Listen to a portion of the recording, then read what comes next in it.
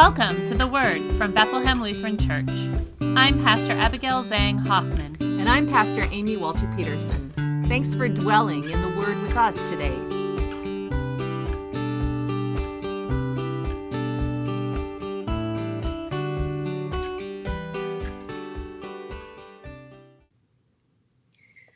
Today's Gospel reading comes from John, the 14th chapter, beginning with the 15th verse. Jesus said to the disciples, "If you love me, you will keep my commandments, and I will ask the Father, and he will give you another advocate to be with you forever. This is the Spirit of truth, whom the world cannot receive because it neither sees him nor knows him. You know him, because he abides with you, and he will be in you. I will not leave you orphaned. I am coming to you. In a little while the world will no longer see me, but you will see me. Because I live, you also will live. On that day you will know that I am in the Father, and you in me, and I in you. They who have my commandments and keep them are those who love me, and those who love me will be loved by my Father, and I will love them and reveal myself to them." This is the gospel of the Lord.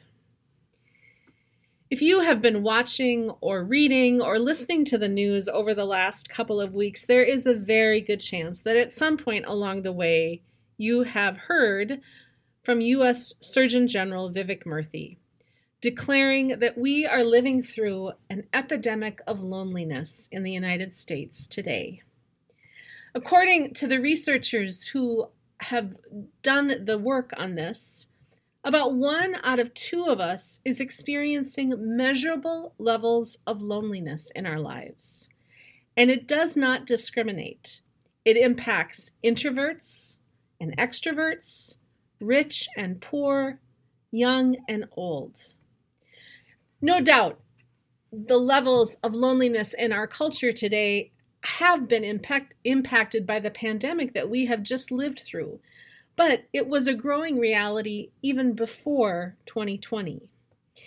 My colleague, Pastor Hoffman, has been studying for a PhD program since the fall. And if you talk to her at all about the program that she has been in, you'll hear her talk about this epidemic of loneliness and her deep desire to learn more about how we form community in the midst of this time of increased isolation.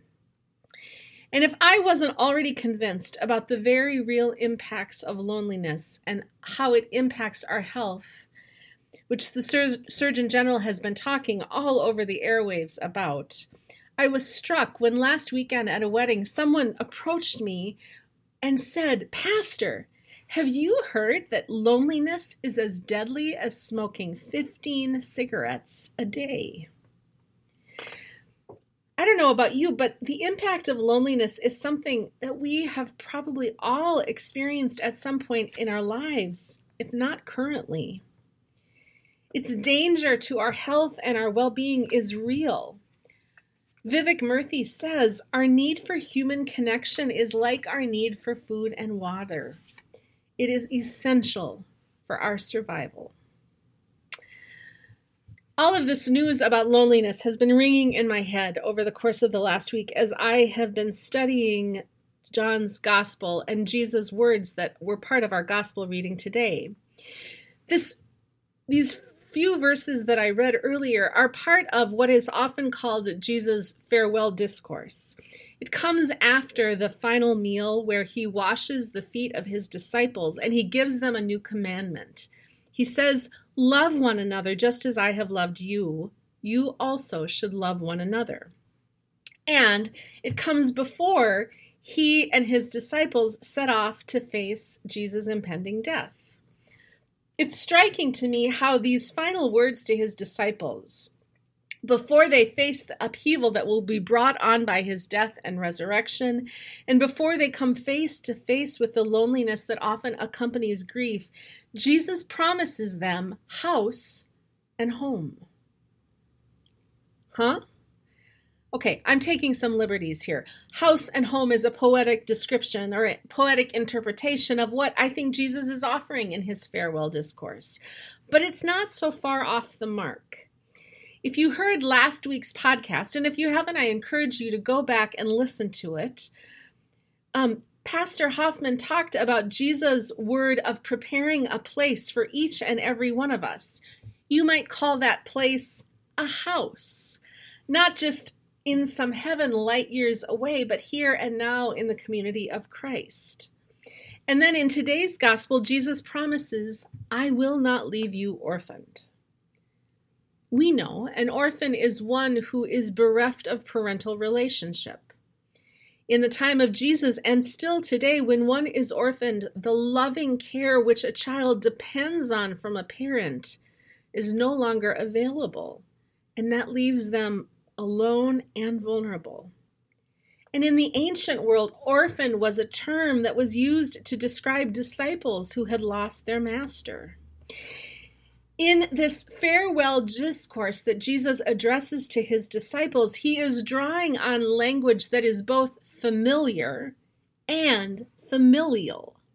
It's language of parents and children and homes and places, assuring his followers that although his end is near, he will not leave them alone or orphaned.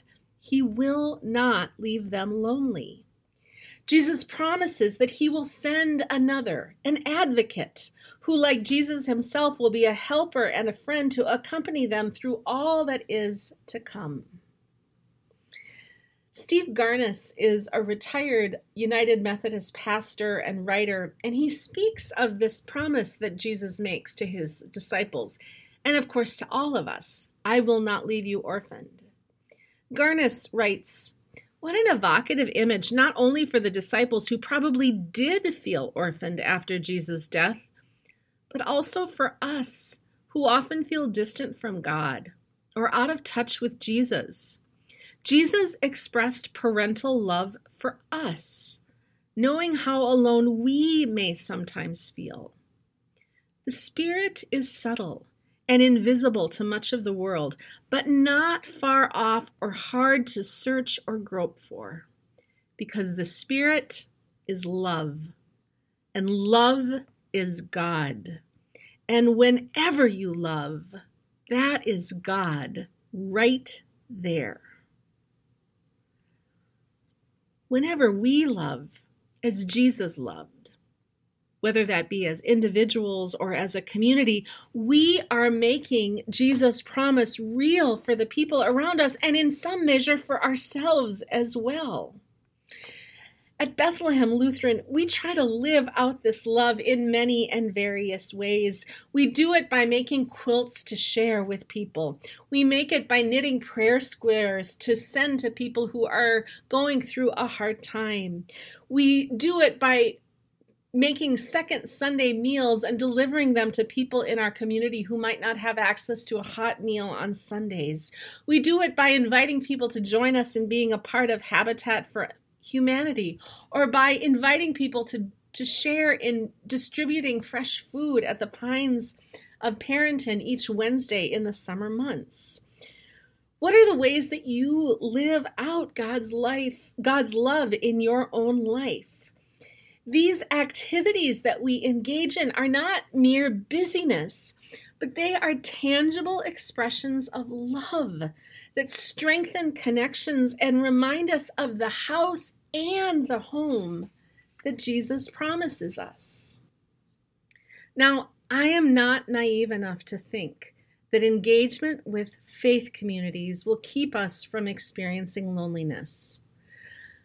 But I am confident that people in faith communities have the opportunity to know Jesus, to hear his words and his promises, and to taste his very being when we gather.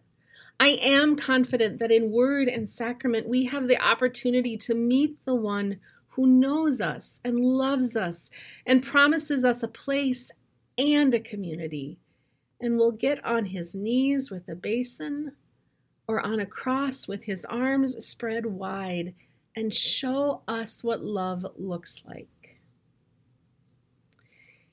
If our house is the place that we live, then home is the place where we are known and loved and cared for.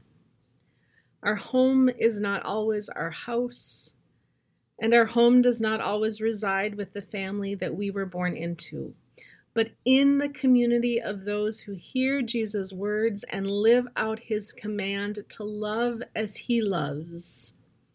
Jesus promises to provide his followers with both a house and a home, in eternity to be sure, but also here and now.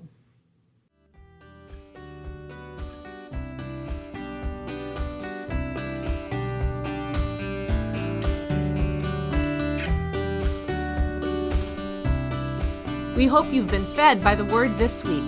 Don't miss an episode. Be sure to subscribe wherever you listen to podcasts.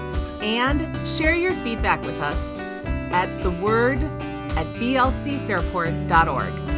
And if you'd like to learn more about Bethlehem Lutheran Church or support the ministry we share, including this podcast, please visit www.blcfairport.org.